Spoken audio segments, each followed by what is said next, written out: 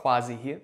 In today's video, I want to answer an important question that I thought was quite interesting that I was asked, which is, what's one piece of advice I would give to my 18-year-old self if I could go back in the past? And so that's something I've been reflecting on, and that's something I want to share with you. So if you're someone who's 18 or you're getting started in your entrepreneurial journey or in your personal development journey even, maybe this could be of use to you. So for those of you who don't know me, my name is Quasi Joe here. Over the past 4 years, I've generated over 4.5 million in revenue. And my whole goal was to just start up my own freedom business that liberated me from the trap of the 9-to-5, because I was deeply, deeply dissatisfied with my life. And I thought that I was only worth the status quo, which is go out there and get a job and answer to a boss, and then you can retire at 60 and then you can begin to live your life. And I was so frustrated with the thought of that. I was like, is this what my life is going to look like? Back when I was 18 years old, my worldview was so limited, like I didn't know much. And so I just felt trapped. Just a quick backstory, I just told you what it was. When I was a kid, I got bullied a lot, and that shaped my desires, my intentions, all of that. And so that was back in middle school. In high school, I wanted to really fit in with the popular kids. And so I was with some kids who were probably not the best influence on me. And that shaped how I would be in the first few years of college. So when I entered college, I started to see, and attract similar sort of people who were into drugs and partying and all that. And I was like, cool, yeah, this is what you do. This is what the cool kids do. And so I was involved in a lot of partying and a lot of drinking. And then I realized this isn't good for my body or me. What's the point of this? And I met two people who were very pivotal in my life at that time. One was my buddy Arlen. I talk about him a lot. I've even made videos with him, Arlen Moore. He has his own YouTube channel. Go check him out. And the other one is my buddy Raphael Cintrone. Both of them were of a similar age to me, and are a similar age to me. But at that time, Raphael had his own e-commerce store, and he was making like 10 grand a month. And when you're like 20 years old and you're making that much, it's a shit ton of money, and he dropped out of college.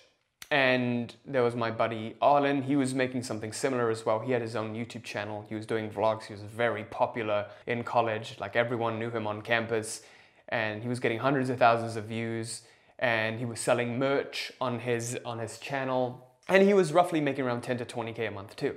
And he could pretty much do what he wanted, travel the world and all of that. And so I was like, wow. So there is a world outside of this 9-to-5. There is an escape from this. Those were the two influences that allowed me to branch out and start up my channel.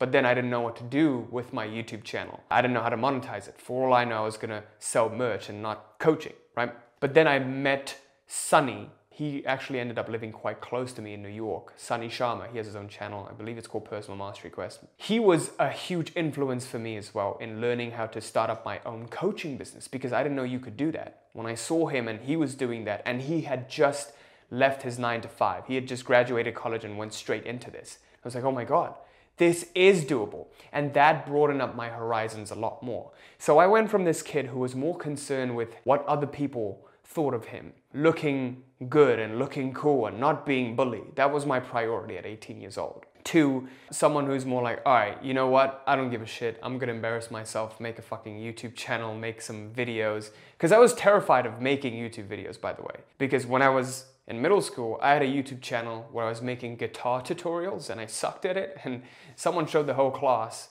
my guitar performances, and I was just like bullied for the rest of the year. But anyway, I digress. So if I were to go back to my 18-year-old self, to that kid who thought the world was bleak and dark and hopeless, the one piece of advice, and honestly, if you ask me, I don't really like answering these kinds of questions, because if I went to the past, I wouldn't change anything. Because if I changed anything, then I wouldn't be here today, theoretically. If I wanted to change something, that would mean I regret where I am today. And that's not the case at all.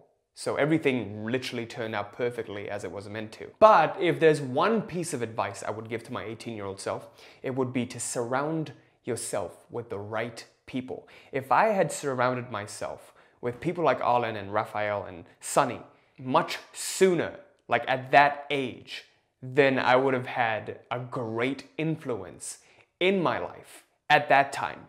And who knows where I would have been. Maybe I would have been making like 100 grand a month by the time I was 20. But regardless, everything happened at the right time. So if you are someone who wants to make a drastic change in your life, there is no better way to do this than getting the right environment of people. And I truly, truly believe this. Before that, I never realized the value of coaching. I never realized the value of having a community or a mastermind.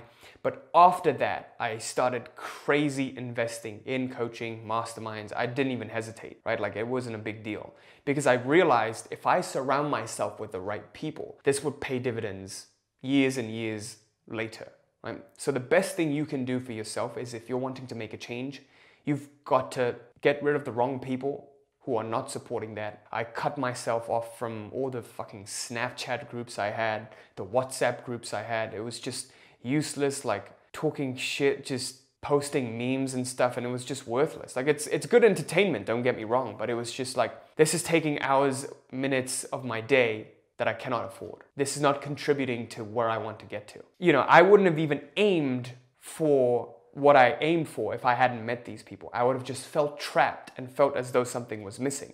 And maybe it was the feeling of trappedness that made these people come into my life, the good influence. So if you're someone who wants to make a drastic change in your life, the number one priority should be your environment. Getting rid of the wrong people and bringing in the right people. So I hope this was helpful. Till next time.